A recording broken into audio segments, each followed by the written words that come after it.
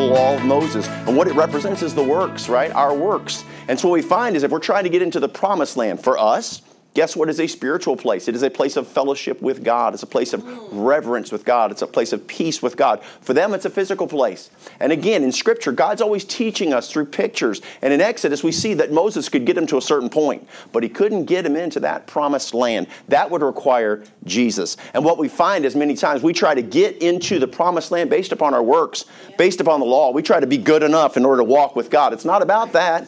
It's about denying ourselves, not fulfilling our flesh, not trying to do things in our own power, but surrendering to God. And what that shows us is that Moses could only get him to a certain point, but Moses couldn't get him over into that promised land. That required Joshua. And if you and I are going to attain our promised land, Jesus says, I have come to give them life and to give it to them more abundantly. It is through Jesus Christ. Joshua is the Hebrew rendering of Jesus. So when we see the books, Joshua is all about us attaining our promised land.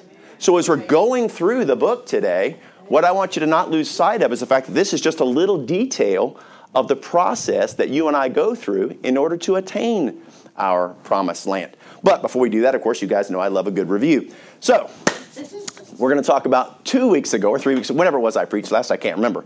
But the message was just called A Picture of the Father. And we revisited Caleb. And what we saw with Caleb is after Caleb had received his inheritance in Canaan, what happened to him is he was faithful to follow through and do exactly what he had done. He had made a promise that he would take Hebron, and he did that very thing. And what it showed us was that he was a man of his word. Then the next thing that he did was he actually challenged his people to address and face evil in regards to telling them that they needed to confront the city of Debir. And then what we saw was he actually gave incentives for them to do the right thing that they were supposed to do anyway. He gave them incentives by saying, listen, I'm going to reward the person who brings the victory. I'm going to reward them my daughter. I'm going to give them my own flesh and blood, my very best. And then the last thing we saw was after that had happened, and after the victory had been attained, that he went to his daughter who had made a request of him. And he not only did he meet the request, but guess what he did? He exceeded her request. And we saw that he lovingly exceeded the desires or the requests of his children. And so what we saw in Caleb was this beautiful picture of our Father, who just happens to be a man of his word, right? Who does exactly what he says he's going to do. A man who, listen, challenges his people to face evil. A man who rewards faithfulness with his very best. Consider what the Lord rewarded us, man. With his very best, his own flesh and blood. A picture in Caleb. And then the very last thing is that he is one that exceeds the requests of his children. We looked at Ephesians chapter 3, verses 17 through 20. It says, that Christ may dwell in your hearts by faith, that ye being rooted and grounded in love, may be able to comprehend with all saints what is the breadth and length and depth and height. And here we go. And to know the love of Christ. I want you to have that relationship, that love, close relationship, right? Which passeth knowledge, that ye might be filled with all the fullness of God. Now, verse number 20, this is us. Now unto him that is able to do exceedingly abundantly above all that we ask or think, according to the power that worketh in us, unto him be glory in the church by Christ Jesus throughout all ages, world without end. Amen. And so we just see this beautiful representation of the Lord, our Almighty God, displayed in Caleb. Then we had also looked at the land, the inheritance that they had received. And we looked at it from the borders or the boundaries that God established. And we talked about why those boundaries were important, and we'll get into that. But today what we're going to do is we're going to consider the same land, the same territory, but now we're going to consider it from the aspect of their abundance. And not only what the abundance brings, but also the challenges that will come along with that abundance. And so the message today is titled, The Baggage of Abundance. And I want you to pay attention to verse 20 to verse 63. No applause. That's 43 verses. We normally do one or two, for goodness sakes, and no one was even impressed. I was like, man, look what we're doing. It's amazing. But you'll understand how we're going to cover that much in just a moment. All right, fine. No applause. I'll just pray. Lord, thank you so much for today, for this wonderful church. Thank you for these people, Lord, for their heart to receive truth. And Lord, I do pray that you would speak to us, Lord, in a way that only you can. Lord, I can relay in word, Lord, and in principle, but God, unless your spirit is in it, it is fruitless. So Lord, I pray, God, that you would take what I say today, Lord, which has been directed by you. I have studied, I've prayed, and Lord, I know that you've spoken to me. I'm asking you, Lord, today that you would help me And Lord, that you would speak through me. Yeah, just remove the human element. And Father, speak to us directly and let our hearts be receptive. In Jesus' name, amen. Okay, so today, like I said, we're going to cover 43 verses. And what we're going to know is if you've read ahead, you realize the fact that most of them are simply listing the names of cities, okay? Again and again and again and again. And so just because of due diligence, I looked up the names of those cities. And I looked up what they meant. And then I figured out where they were located on our map. And you know what I figured out? There's a lot about the Bible that I have no clue because I don't know what they meant and I did not understand what the purpose of the places were, though I tried. And so understand, everything God does, there is a reason. So no, just because I can't see it doesn't mean that it's not there. But at this point in time in my Christian life, I didn't understand anything from that part. But what I did figure out was this represents the entirety of the, what we would say, the wealth of this part of the land. This represents the population centers, okay? This is where the tribe of Judah is going to be taking. And what we recognize is the fact that these also, not only are they cities, but they were strongholds, okay? These were pagan strongholds in Canaan. Remember, it's all about making Canaan righteous, to make it holy, to make it godly. When you and I are addressing our own hearts, our own lives, it's all about, what are we doing? Trying to make ourselves holy and righteous and godly through surrendering to the Lord Jesus Christ. We battle against our flesh. This is what's being pictured for us as we're looking at them attaining their promised land. But what we see is, as God goes through this, the names didn't give us a lot, and the locations, I didn't get anything out of that. But what was really interesting is God was very specific to number how many cities that there were. Each time he goes through, and I'm going to just do a highlights as I go through these verses. Verse number 20, he says this is the inheritance of the tribe of the children of Judah according to their families, and the uttermost cities of the tribe of the children of Judah toward the coast of Edom southward. And then he lists 29 cities. Then he goes into verse number 32 or 33, and he gives 14 cities. Verse 41 gives 16 more cities. Verse 44 gives 9 more cities. From 45 to 47, he gives us an explanation. He says, Ekron with her towns and her villages. From Ekron, even unto the sea, all that lay near Ashdod and their villages. Ashdod with her towns and her villages. Gaza with her towns and her villages. Unto the river Egypt and the great sea and the border thereof was 3 cities. Verse 51 gives us 11 more cities. Verse 54 gives us 9 more cities. Verse 57 gives us 10. 59 gives us 6 more. Verse 60 gives us 2 cities. And lastly, in verse 62, it says, in the wilderness there were 6 cities. Now that totals up to 115 total cities and their villages. So these cities, again, they represent the accumulated wealth of southern Canaan. It's important for us to realize that these are not just empty dwellings. No, these things are containing, they have livestock, they have supplies, they have vineyards, they have furnishings, they have wells, they have gardens. We know this because before they ever got there, or in Joshua 24, God tells them that, listen, this is what I provided for you. He explains it to us in Joshua 24:13. God says this, and I have given you a land for which ye did not labor, and cities which ye did not build. And he said, and ye dwell in them, of the vineyards and olive yards which ye planted not, do ye eat. So you guys are being literally handed this great abundance. I'm going to put it right in your hands. So not only do these cities also contain those things that we just read, but guess what they also contain? They also contain idol-worshiping temples. There's pagan idolatry all over this. This entire nation is inhabited with dedicated idolaters. So these cities would have contained worshiping altars for worshiping false gods, as well as the idols themselves. So this is a concern as they move into this land. So then I was like, okay, God, well, what's the relevance of the number 115? Well, if we go to the Bible and we look, well, guess what? There's only one place in the Bible where you can find chapter 115, and it's in the book of Psalms. And so what we're going to do is we're going to look at Psalms. And you know what's really crazy about Psalm 115? Is it's specifically addressing the issue of struggling with idolatry, interestingly enough. And so what's happened is, now obviously that's not for them, it's not for people back then, but God, again, remember, God's teaching on multiple levels and in different time frames at different moments. And so what happens, he knew we would have this book, and he knew there would be the relevance of him pointing out 115, and he knew in the future that the Psalm 115 would exist, and you and I are supposed to be drawn through these little crumbs that God leaves in Scripture to take us where it is we need to be. So Psalm 115, verses 1 through 18, it says this, not unto us, O Lord, not unto us, but unto thy name give glory, for thy mercy, for thy true sake. Wherefore should the heathen say, where is now their God? But our God is in the heavens. He hath done whatsoever he hath pleased. He's saying, listen, he is the one true God. Here we go to verse number 4. Their idols are silver and gold, the work of men's hands. This is what would have been left behind. Verse 5. They have mouths, but they speak not. Eyes have they, but they see not. They have ears, but they hear not. Noses have they, but they smell not. They have hands, but they handle not. Feet have they, but they walk not. Neither speak they through their throats. They that make them are like unto them, listen to this, so is everyone that trusteth in them. He's saying they are empty. They are devoid of real life. They are spiritually dead. Okay? So not only are these things that way, but the people that worship them. Verse number 9 through 11.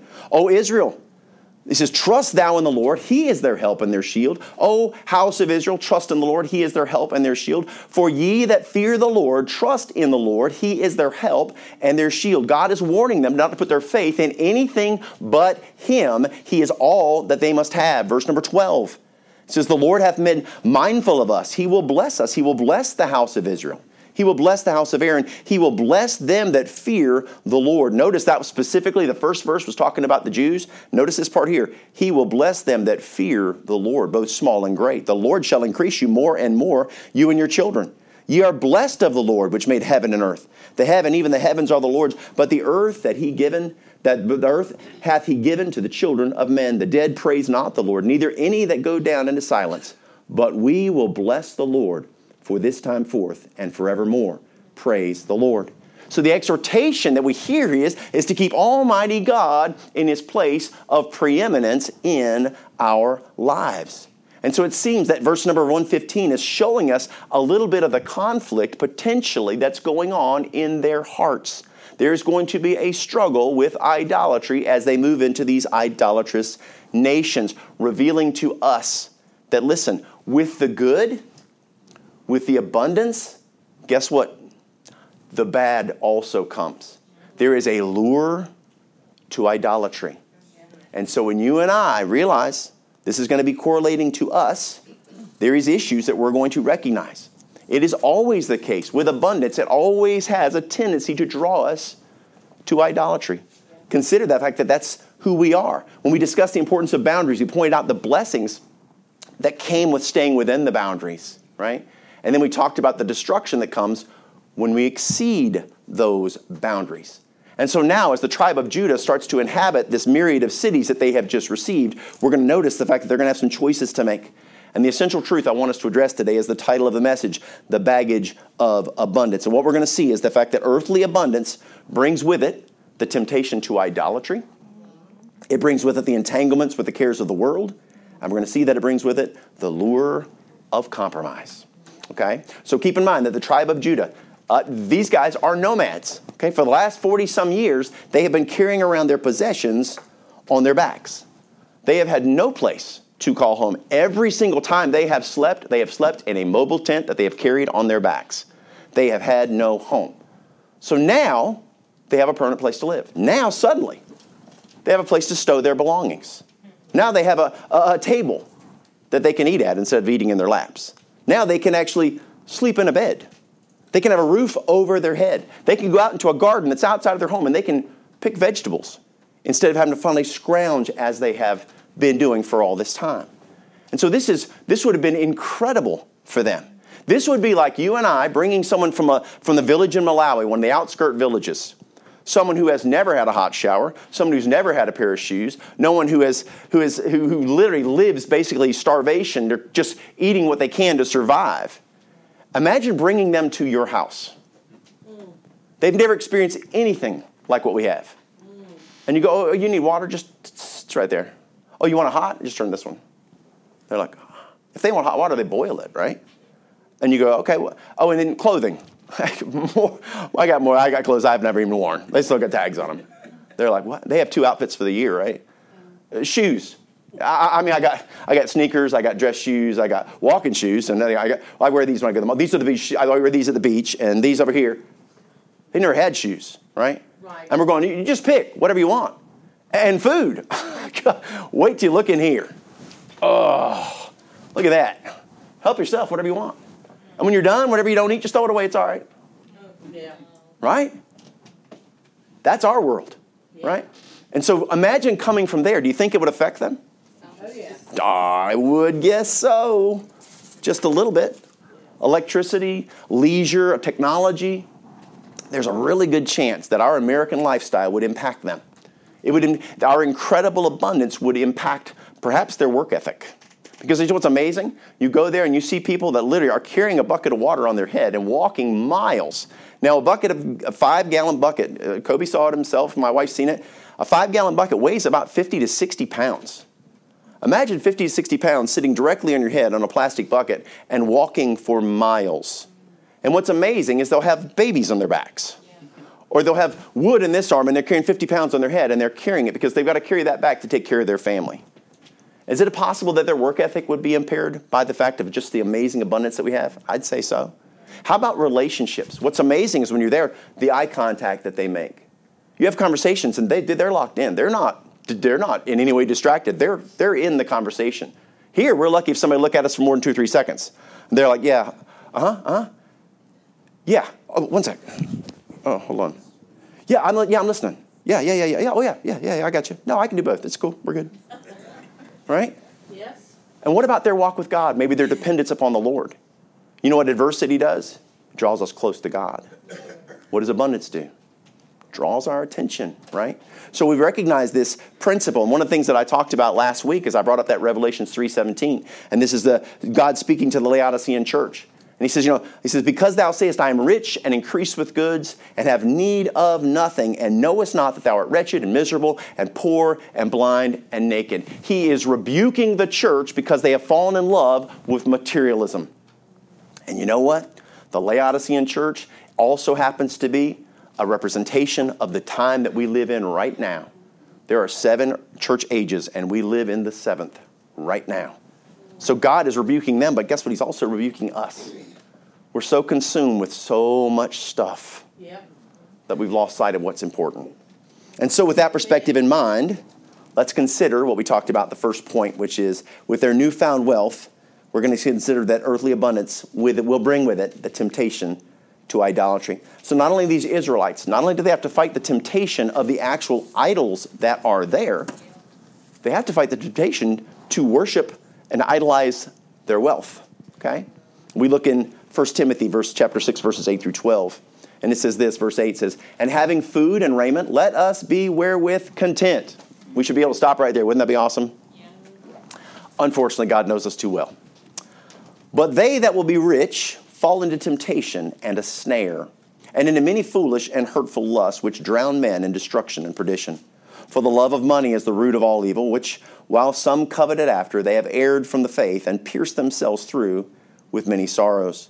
But thou, O man of God, listen, flee these things, and follow after righteousness, godliness, faith, love, patience, meekness. Fight the good fight of faith. Timothy, this is what you must do. Lay hold on eternal life, whereunto thou art also called and hast professed a good profession before many witnesses. Your life, if you'll do the right thing, if you'll possess and trust in God, your life will make a difference in the lives of others. And your wealth won't be the physical things. It will be the spiritual things that you'll be investing in, setting on to those things to life everlasting. Here Paul is reiterating the same message that we heard in Psalm 115. Keep God in his proper place. And what we find is that we find in verse number 10, he uses the word covet, right? For the love of money is the root of all evil, which while some coveted after, they have erred from the faith. Notice that phrase right there. They have erred from the faith and pierced themselves. They weren't pierced by the devil. Pierced themselves through with many sorrows. Okay? Now, understand, coveting. What does coveting do? It draws us away from God. It gets the heart of man. Take note of what he's going to define for us what covetousness is, okay? And this is going to happen in Colossians chapter 3 as he speaks to the church of Colossae. Colossians 3, verses 3 through 5. He says, for ye are dead, and your life is hid with Christ in God. When Christ, who is our life, shall appear, then shall ye also appear with him in glory. Verse 5, this is it. Mortify therefore your members. Your members is talking about your body. He says, kill your body, die to self. And he says, mortify therefore your members, which are upon the earth, fornication, uncleanness, inordinate affection, evil concupiscence, and covetousness. And here comes the definition, covetousness, which is idolatry. He says to be covetous is to be an idolater. So we go, okay, wow. Now, if we consider that, covetousness, and we think about Christians of today, how many people covet other folks' families? Boy, you see them on Facebook? Oh, look how happy they are. Remember, it's Facebook. Some of us know people's stories, and we're like, man, they're just fighting cats and dogs. I hate you. I want you dead. And then you see a picture, and you're like, man, they seem so happy. Mm-hmm. You covet people's careers. Oh, man, their job. I wish I had their job. Their possessions, right? Their homes. We covet these things. And we justify those lusts by taking a humanistic or a worldly term and attaching it to it and making it into a good thing. We call them motivations. Right? Well, I've got to have a vision board. How am I going to attain that new car unless I put it up on the wall, sweetheart? And I know just what it's going to look like. I'm the wheels. I got a picture of the wheels here. Those are the seatbelts I picked out. I got the whole thing. I can see the whole thing. It motivates me. Why am I? It helps me to work hard. Helps me to put my focus, because I know what I'm working towards, but that's not what the Bible says we're supposed to be doing. Right? What does the Bible say about how it is and why we do what we do? What should motivate us? Colossians chapter 3, verse 23 and 24. And whatsoever you do, do it heartily as to the Lord and not unto men, not even self, this man. Knowing that of the Lord ye shall receive the reward of the inheritance, for ye serve the Lord Christ. 1 Corinthians chapter 10, verse 31 says this, whether therefore ye eat or drink or whatsoever you do all to the glory of God. Amen. So our motivation for what we do, the way we work, all that we have, it should be about motivated. We should be motivated to bring glory to God. It should not be about driving a nicer car or having a bigger house. Now, if your car is broken and getting a new car, there's nothing wrong with that. But listen, if your car is driving just fine, you go, I just want something. Man, those heated seats, man. I'm telling you, I would like them heated seats. I would feel good on my tushy. I'd love it. Right? And what happens is we start to covet because someone else has one, and we see it and we go, ooh. And see, it's our human nature. We're selfish by nature. We are pleasure-driven. So not only do we have to deal with this in our modern day and age, but what you've got to realize is, guess what? The tribe of Judah are just people like us. They have the same things drawing on them. And so imagine if they've come from having nothing and carried everything on their backs, and now they're like, whoa, look at this. Man, look at my house. Look at my home. Look at my bed. Oh my, oh my, oh my. They're suddenly flushed with wealth and material abundance. And what can happen is very easily they can fall into covetousness. They can idolize the very things that they have. And you recognize covetousness has been an issue with humanity from the get-go, right? What was it with Eve, right? Oh boy, the lust of the flesh, the lust of the eyes, and the pride of life. Ooh, to make one wise. Oh yes, I will have that. Thank you very much. What was it that got David's heart? Looking out the window and he saw Bathsheba. That was the fall. What caused them to build a golden calf right underneath God while he's literally, the earth is shaking, he's on the mountain and they're down there building a golden calf. Covetousness, idolatry. It's amazing. It's something that we have a proclivity to, all of us do. And it is the very same covetousness that the devil uses to grip our hearts as we drool over images on the internet. The same thing. Yes. And we are fueled by our eyes and our lustful desires. And though God has given us all that we need, we think of what we want. I want more. And so the earthly abundance does give the temptation to idolatry. And the only way to circumvent it, we go, okay, well, that's good that we all have. That's good news to know. What do? How do I address it? How do I deal with it in my own heart? See, our natural inclination toward idolatry can only be dealt with by keeping God in his proper position in our lives. When Jesus is instructing the church, when he's speaking in Matthew 6:33, he says, but seek ye first the kingdom of God and his righteousness, and all these things shall be added unto you. He says, get your orientation right. Seek ye first the kingdom of God and his righteousness. So you go, okay, I want the kingdom of God. What about his righteousness? His righteousness is to be holy. It's to walk with him. It's to love what he loves and hate what he hates. And he says, and if you'll do that, guess what? All that stuff you've been worrying about, all that stuff you're stressing about, all those things you're dreaming about, I'll take care of all that stuff. Just put me in my proper place. But understand, it sounds simple to do. But because of our selfish nature, it is a daily struggle. Can we all agree? Yes. Amen. Amen, amen. Okay. So, first we see that it's earthly abundance. It does that. It draws us to covetousness or lures us to covetousness. But then we also see that, and secondly, it entangles us with the cares of the world. So you see, when you have a home, now what do you have to do? You got to take care of it. You got to keep it up, right? I've got a leaky roof. I don't know when I want to say a leaky reef. You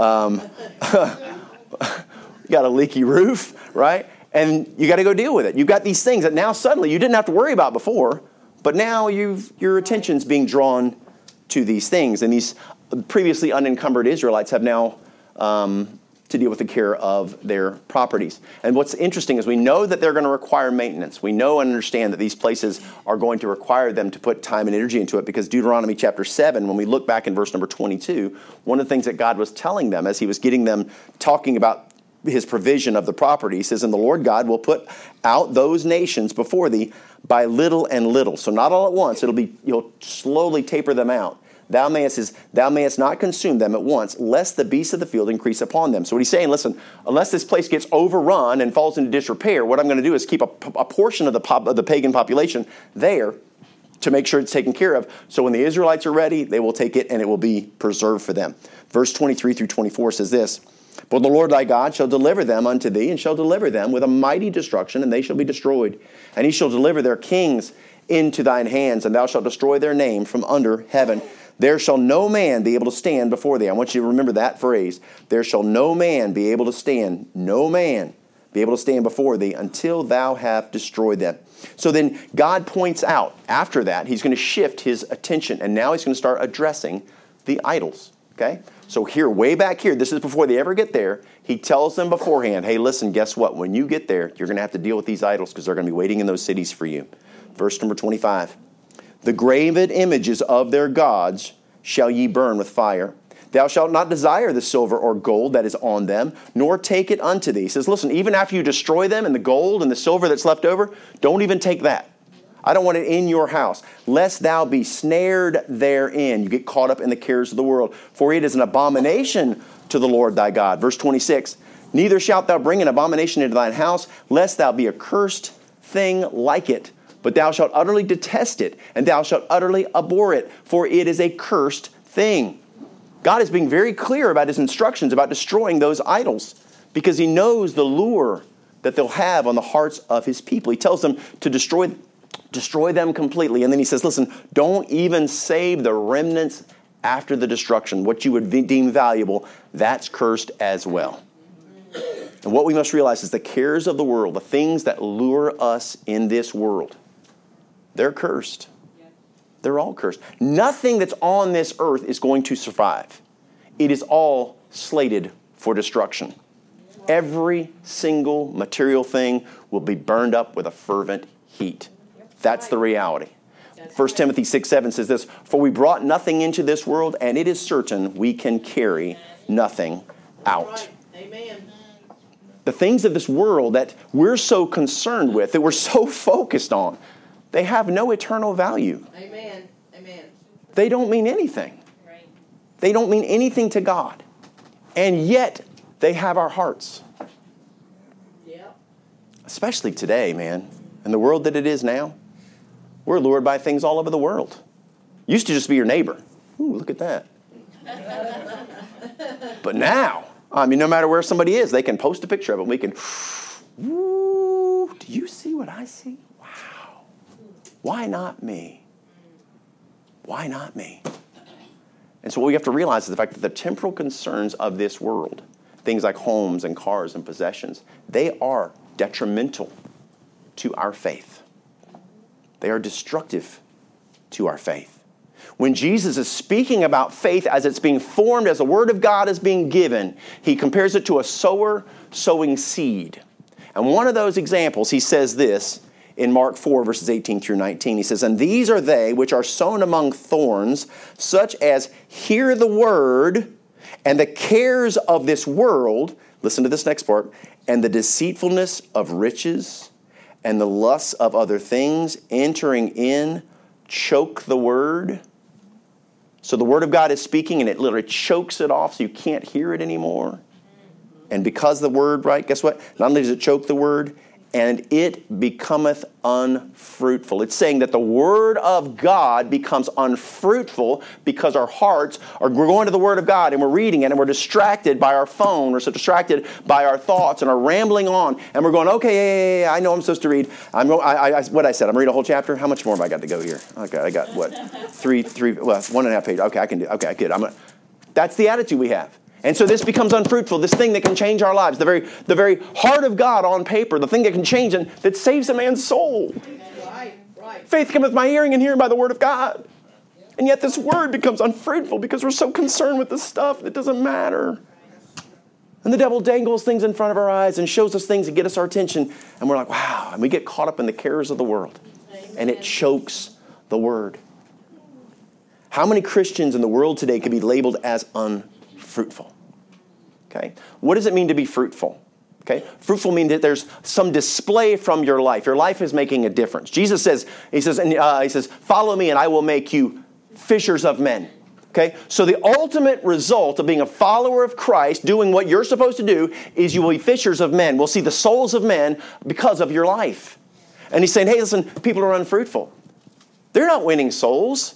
They're not telling people the gospel. They're consumed with self. And what we find is the fact that God is desiring for us to walk with Him, to be fruitful, to make a difference in the world. And when we consider people here, it's not that they don't have the Holy Spirit of God. It's not that they're not saved. Oh, they're saved. And it's not that they don't want to love God and serve God. They do. But the problem is that their heart's divided. You see, when you go to 2 Timothy chapter 3, verse 4, he makes a statement about the Laodicean church age, about us and the church of today.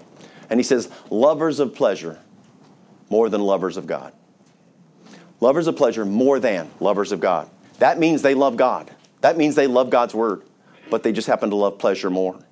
When my buddy calls me on a Saturday and says, hey, dude, I just got a brand new boat. Oh, baby, she is sweet. You're going to love it. Tomorrow morning, 8 a.m., meet me at the lake, dude. We're going to hit it. And I mean, all day long, we're going to just rock and roll. I got gas for everything. I got fishing poles. I got the whole shebang. We're going to have a blast.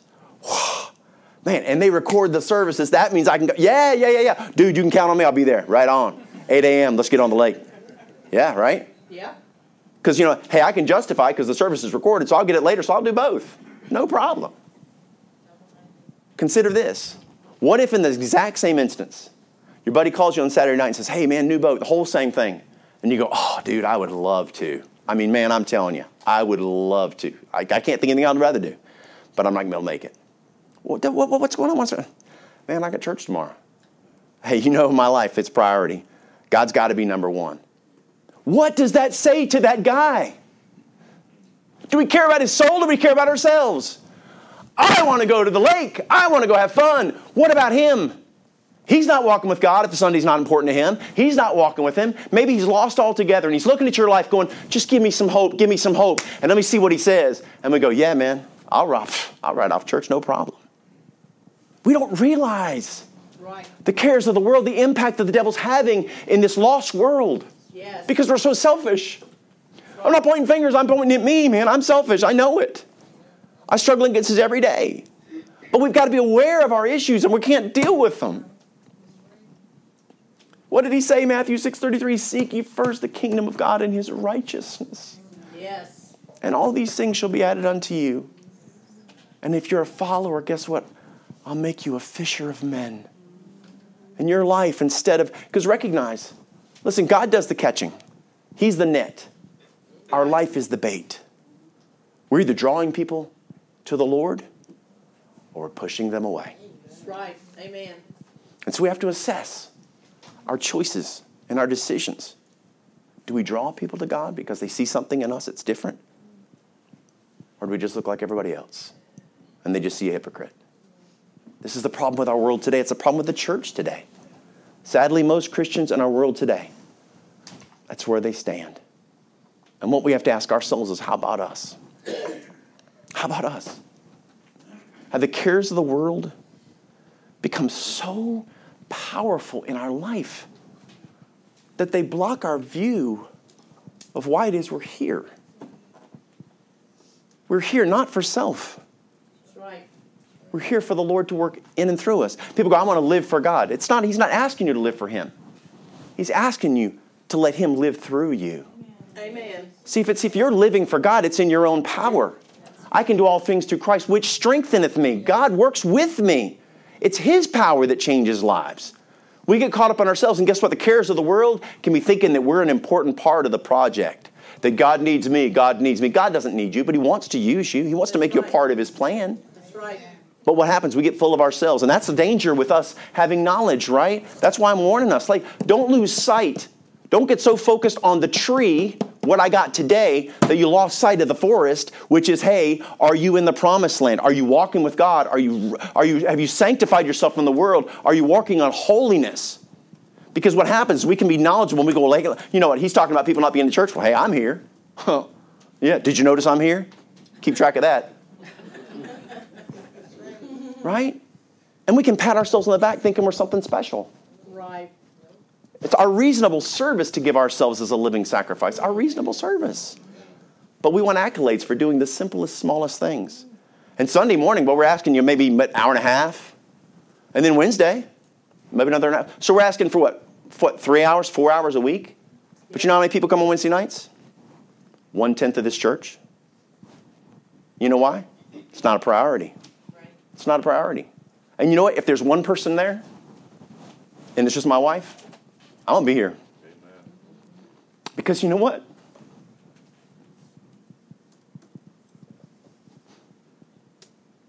The day when you say, I need to be there. If I give up, and the doors are shut, and the lights are out, and you come here broken, I can't let that happen. God loves us, guys. He wants to see us grow. He wants to see us thrive for the glory of God. But we're so concerned with the cares of the world that we lose sight of what's really important.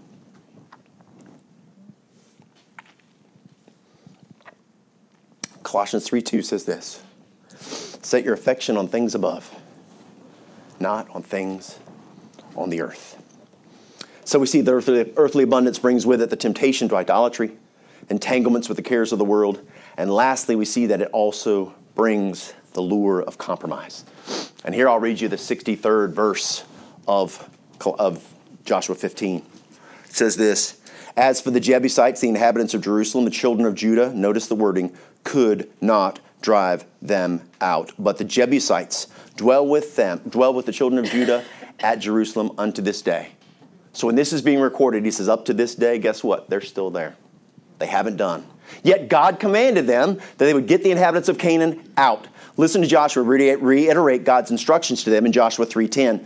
And Joshua said, hereby ye shall know that the living God is among you, and that he will without fail, notice the wording, will without fail drive out from before you the Canaanites, the Hittites, the Hivites, the Perizzites, the Girgashites, the Amorites, and notice the last one, the Jebusites. He said, I will without fail drive out the Jebusite. Mm-hmm. Right? That's who he lists. And yet Joshua tells us God will without fail drive them out from before us. Deuteronomy chapter 7, we looked at it a minute ago, verses 23 through 24. It says, but the Lord thy God shall deliver them unto thee, and shall destroy them with a mighty destruction, and they shall be destroyed. And he shall deliver their kings unto thine hand, and thou shalt destroy their name from under heaven. There shall no man be able to stand before thee until thou have destroyed them. God told them that he would drive their enemies out. And it was through their dependence upon him that it would be accomplished.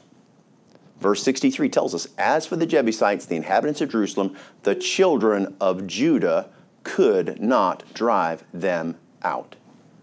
So, now based upon God's promise, based upon God's character, based upon the fact that God is faithful to always keep his word, this tells us that the problem is not with God. Amen.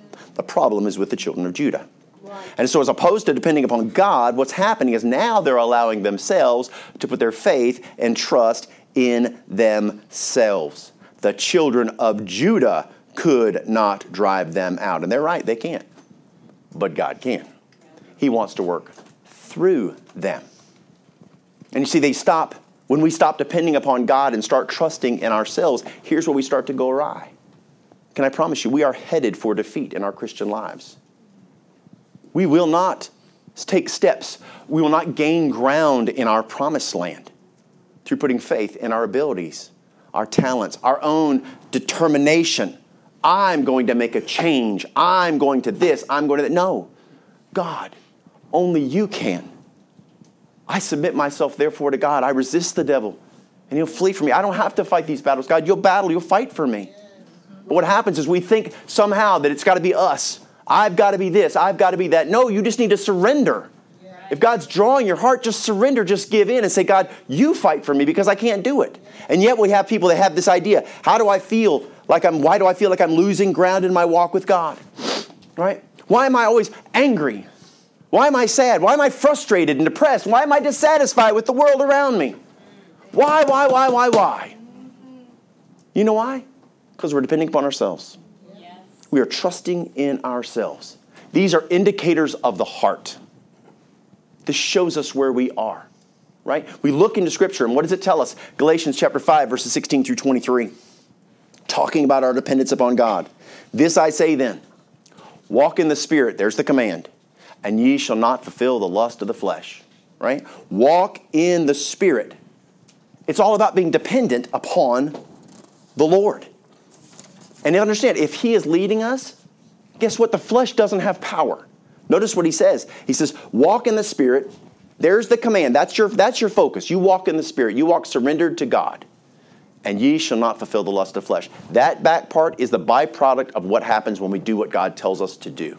The flesh has no power. Verse 17 and 18. For the flesh lusteth against the Spirit, and the Spirit against the flesh. These are the contrary one to the other. So ye cannot do the things that ye would. Notice that wording. Ye cannot. Remember what it said about them? They could not drive them out. Right? You and I, when our flesh is battling against our spirit, and there's all this distraction, we cannot do the things that ye would. But if ye be led of the Spirit, ye are not under the law. He's saying, listen, the law, the flesh has no power over you if you're walking in the Spirit. Then he describes how the flesh manifests. What does it look like? How do I know if I'm in the flesh? What does it look like in my life? Well, he tells us. He defines it for us here. Verses 19 through 21. Now the works of the flesh are manifest. Which are these? Listen for these, okay? Remember, adultery, that's not just in the physical world. That's spiritual adultery as well. Fornication, that's sex outside of marriage. Uncleanness, right? Just wickedness. Lasciviousness, that's a wicked, sensual thoughts. Idolatry, notice that one, idolatry. Witchcraft, hatred, variance. That's just mean you're just disagreeable. Emulations, man, you want what other people want. You desire for it. Wrath, strife, seditions. You're always a problem. You're always finding issues to create strife. Heresies, you stand against God. Envyings, murders, drunkenness, revelings, and such like. Of which I tell you before, as I have also told you in times past, that ye which do such things shall not inherit the kingdom of God. The kingdom of God is a spiritual kingdom. He's talking about our promised land. He says, listen, if you're struggling with these things, you're not in the promised land, buddy. No matter how much you may tell yourself and make signs going, promised land. He's like, no, sorry. You're not there, buddy. You're still in the wilderness. And what happens is people struggle with their flesh and they try to convince themselves that if they can just stop doing these things, that they'll be in the Spirit. And that's not what it says. It says walk in the Spirit, not don't live in the flesh. And so what happens is because of our selfishness and our think of how important we are, we think I've got to go into my life and I've got to deal with these issues. And when I get all these issues dealt with and I've controlled them because I've learned how to recognize them and now I've got them all under control, that I'll be walking in the Spirit. But we're not. We're just in the midst of a battle against our flesh with our own will. And you know what? There'll come a day when you'll be weak. And you'll fail. And you go, God, what happened? He's like, you were never trusting in me. You're always trusting in you. Walk in the Spirit, and ye shall not fulfill the lust of the flesh. If these things are evident in our lives, Then we have compromised our dependence upon God and shifted it to ourselves. This is the recipe for defeat in the Christian's life. We've seen it through the story of Joshua. Every single time he did not trust in God and he trusted in his men and trusted himself, he failed. Go through Scripture. Every single individual that trusts in themselves and does not put faith in God, they fail. We can look in our own lives and recognize it and see it ourselves. Throughout Scripture, victory only comes through God being in the leadership role and leading and guiding our lives. He is the one that brings victory. And so as a believer, what does it look like to walk with God? So if those indicators of the flesh are there, well, God says, well, hey, I'm going to also tell you what, just so you can recognize when you're in the Spirit. When you're surrendered, these are the things you're going to see. This is your fruit. This is going to be awesome. Keep an eye out for these. But the fruit of the Spirit is love, right? Love for everybody. We love the world, same as God. Joy, right? Joy, not happiness, joy. That no matter what, I trust and I walk with God and I have a joy in my heart because of who He is. Peace. This is not a lack of conflict. This is a sense of emotional connection with our holy and loving God. Long-suffering. That's patience with humanity. Hello, anybody? Yikes. Driving Charlotte traffic. That's hard to be long-suffering. Gentleness. Gentleness. We don't have a hard word for people. We have a kind word, right? We don't respond with viciousness. This is goodness, faith, meekness. What is meekness? People think meekness is weakness. It's not. Meekness is strength under control. The best example I can give you is like a 5-year-old child holding on to the reins of a horse that weighs 2,000 pounds, and that horse just follows that little 5-year-old. With a flick of his head, he could shoot that kid into the woods. But you know what? It's power submitted, right? It's power under control. That's a meekness you see in that horse. And the last one it says is temperance. Temperance is self-control. How many? Well, I just lost it. I just couldn't control it. Right? We all deal with it. Right? We've all been there. I'm not pointing fingers, but I'm just saying that if we are walking in the Spirit, guess what? Temperance is a part of who we are. And it says, against such there is no law. You know what? Against this, the flesh has no power. You walk in the Spirit, and guess what? The love of God, the joy, the peace, the long-suffering, the gentleness, the goodness, the faith, the meekness, the temperance, it just shows up in your life. And it becomes the light that people see in you when they say, there's something different about your life. How can you be in the adversity that you're in right now? And yet, I see you being patient and loving. You have joy and peace. And the fact that you have temperance in this situation, man, I would have lost my mind. I don't know what it is about your life. There's a light. And this world is consumed in darkness as we speak right now. And it desperately needs light. And that's our responsibility. Every day. But when we're distracted by the cares of the world, we're caught up in idolatry, and we've got ourselves compromising in our faith, we don't shine. We just blend in with everybody else. Does God have our hearts, or has the baggage of abundance shifted our hearts onto the cares of the world? We have to ask ourselves, where am I individually? If I stood accountable to God today and He said, let's talk about your walk on June 25th. We get raptured at the end of the service. Boom. And we're standing before the Lord. And He goes, where was your heart? Did I have the whole thing? Or were you a bit double-minded? Did the cares of the world, did they have a grip on you? Were you more concerned about what your neighbor thinks than what I think of you? Where are you? Where were you? Well, hey, let's say God gives us another few days. Let's make sure that we're right with Him before we stand before Him, because guess what? We're not promised tomorrow. None of us. This could be our last day. If we're caught up in the cares of the world, can I promise you, it brings turmoil. If we look in our life right now, and it is consumed with turmoil, and discontentment, and frustration, and anger, and all that fruit of the flesh, or the works of the flesh, it tells us where we are. Because you know what? As a Christian, we can be in the darkest, most dangerous place in the world and have absolute peace. Though I walk through the valley of the shadow of death, I shall fear no evil, for thou art with me. Thy rod and thy staff, they comfort me. It's not me in the presence of this moment. It's God's presence with me. I can do all things through Christ, which strengtheneth me. If you don't have a King James Bible, every other Bible says who. It is which strengtheneth me. It's the circumstances that we're in and God's presence in the midst of it, which strengthens us. We must walk with God and surrender. And if we do, man, then we can experience what God has for us. My peace I give unto you, not as the world giveth I unto you. My peace I give unto you. Right? A peace that passeth all understanding, and it'll keep your hearts and your minds. And guess where these areas of idolatry, guess where they're all rooted and nested? In our hearts and in our minds. I know today was a little bit tough, and I'm sorry. But you know what? We all need to be reminded. We're living in this world, and guess what? We're in a battle every day. And again, God wants us to experience the promised land. It's available to every single one of us. Not by following Moses, but by following Jesus. Are we submitted to him? Are we surrendered to his will? And are we allowing his word to guide our steps as we face the adversities of life? Let's pray. Thank you, Lord, for today, for the word of God, for the precious truths that you have shared with us. Thank you, Lord, for the intricacies of your word and, God, how it is fashioned to grip us and, Lord, to help us to change, to recognize who it is who we should be.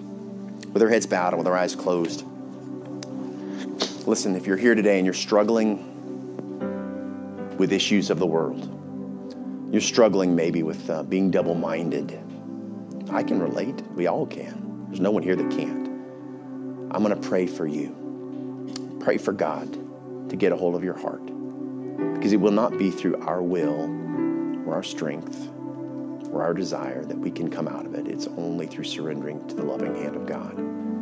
So as he draws us, each one of us, I'm going to pray and ask God to help us to recognize not only who he is, but who we are right now, and yet who it is we can be if we'll just surrender. Lord, I do pray for my brothers and sisters. I pray, Father, that you would work in our hearts. Lord, would you grip us maybe like never before? We live in a materialistic society. We are inundated and consumed with the cares of the world. But Lord, that doesn't mean they have to have our hearts. We can live like, as you tell us, we can live in the world, but not be in the world, but not be of the world. And Lord, I pray that you'd help us to be just that we would be a light in the darkness, that we would not be consumed by what's around us, but Lord, that we would rise above it, and that Lord, we would be content with wherewith all that you have given us. God, help it to just to be food and raiment. And Lord, let us not desire the riches of the world. Help us, God, to be surrendered to your desire for us. And Lord, that we would do all that we do, no matter what our job, whatever our circumstance, whatever our situation, whatever our home, whatever our family, whatever our children, whatever things we're facing, that we would do all that we do as unto the glory of God. Father, it's why we're here. Help us. Draw our hearts. And Lord, I pray for my brothers and sisters, Lord. Help them, Father, right now, just to surrender to you, to follow you, to surrender, God, their will, their desire, and experience your peace. And for those that are here today that maybe say, I don't know where I stand with God. Maybe you're listening to this recorded or you're watching it online. Listen, God is calling you. I can promise you, if you do not have a relationship with Christ, if maybe you're religious but you don't know Jesus, you don't know for certain you're on your way to heaven, can I promise you that God loves you right where you are? And his whole mission for coming to this earth was to restore broken people that are consumed with sin, who need a Savior, and that is who he is. And with loving hands, he reaches out to you right now, and all you have to do is receive the gift of God, which is eternal life through Jesus Christ our Lord. If you realize that you are a sinner, that your sin is the very thing that separates you from God, you feel the draw of God on your hearts. You've heard the truth of who he is, and you recognize that he's calling you. And all you want to do is right now, you want to surrender. You want to receive the gift of God. He's willing to give it to you right now in your broken condition, exactly as you are. So with our heads bowed and eyes closed, if you want to receive him as your Savior, if you want to surrender to the call of God, I'm going to lead you in prayer. I'm going to have you repeat after me, but there's no magic in the prayers. There's no ceremony involved. With their heads bowed and eyes closed, if you want to receive Christ as your Savior, repeat after me in your heart and in your mind. Dear Lord, I know that I'm a sinner, and I am so sorry for my sin. I believe that you died for me on the cross, and that you love me in spite of myself. And I'm asking you right now, in the best way I know how, to come into my heart, Lord, to pay my sin debt, to save my soul, and give me a home in heaven. By faith, I receive you as my Savior. I pray, Father, you'll help me to walk with you and to live for you, that you might use my life as an instrument of righteousness to this broken world. Thank you for saving me. I'll see you in heaven one day. For it's in Jesus' name I pray and give thanks. Amen.